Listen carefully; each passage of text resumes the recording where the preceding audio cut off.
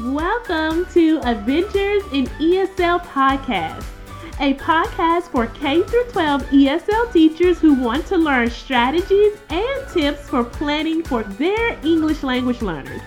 I am Millie and I will be your host on this ESL adventure.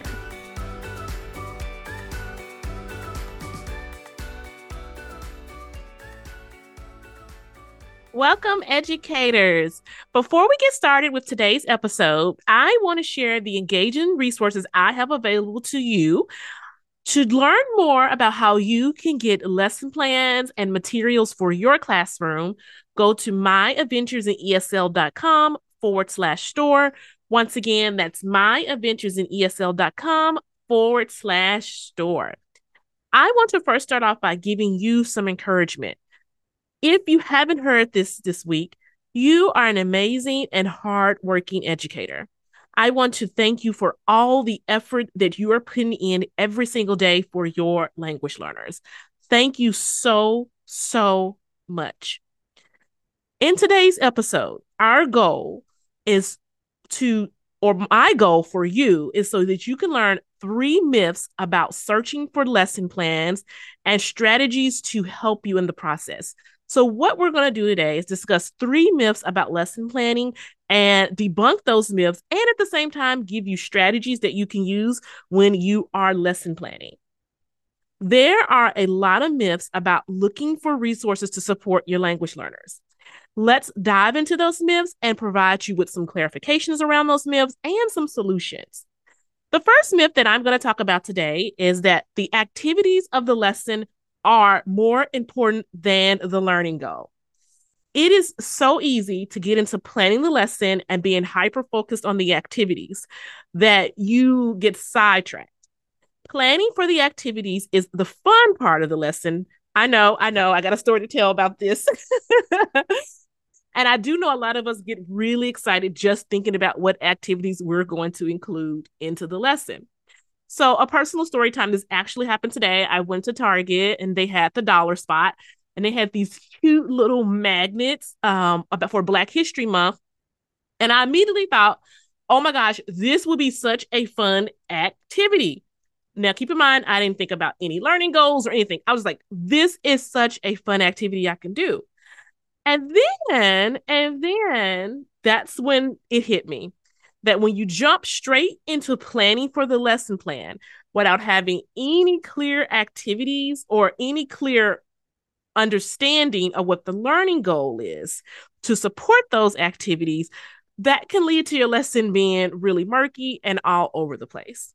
So the reason that you want to start with your learning objectives and your learning goals first is almost like a map that provides you with the map of the lesson. So you know how to incorporate those lessons. You know what the end goal of the lesson is. So don't do like I did today. Before you start looking for activities or lesson planning, understand your learning goals and your standards. Once you have the standard and the goals you'll be teaching, then you can start planning the activities of the lesson. As a side note, when I realized, I was like, this activity I have is not planned towards any learning goals, I backtracked. I was like, okay, how can I use this activity? I know my goal. I know my learning goal for the upcoming week. How can I incorporate that? And then I start to kind of brainstorm some ways that I can kind of incorporate that into my lesson. The second myth that we're going to discuss is focusing more on the teacher's actions rather than the student actions. When lesson planning, there are so many templates centered around what the teacher is going to be doing.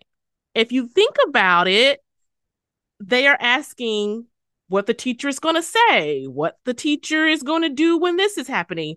When will the teacher hand out the papers? And the list can go on and on and on about what the teacher is going to be doing during their lesson. While you're planning lessons for your students, you should also be planning for the student actions during the lesson. This can look like planning for the student experience in the lesson so they're going to be more engaged and motivated during the lesson. So an example of this, a personal example, is that when I'm doing my lesson planning, I do this in the PowerPoint notes part. I'll make sure to list what the student actions are very explicitly in the PowerPoint notes, because that's what I use to guide my lessons. And that really helps me to know, like, okay, the PowerPoint is telling me what I as a teacher need to be doing. But in that note section in there, I list what the students are going to be doing at this point in the lesson. So if you're like me and like using PowerPoints and slides to help you guide you through the lesson, that is a quick tip for you. The third myth we would discuss is everything in the lesson plan needs to be perfect. And I'm doing air quotes. Now, this is a myth. Your lesson plan does not have to be perfect. Stop. Like, you do not have to have a perfect lesson plan. It's just as simple. I like to think of my lesson plan as a working document. I usually keep mine open on my desk and make notes about what changes I need to make for the next class period or even the next day.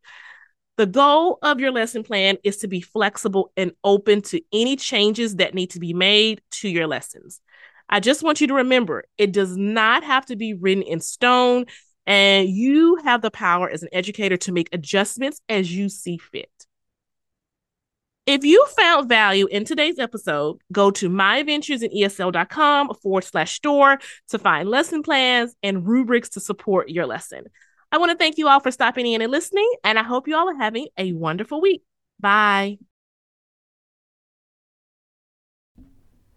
Thank you for joining me this week on Adventures in ESL.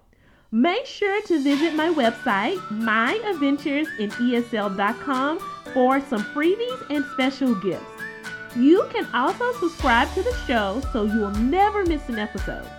While you're at it, if you found value in this show, I appreciate it if you provide a rating on iTunes so more ESL teachers can learn strategies and tips.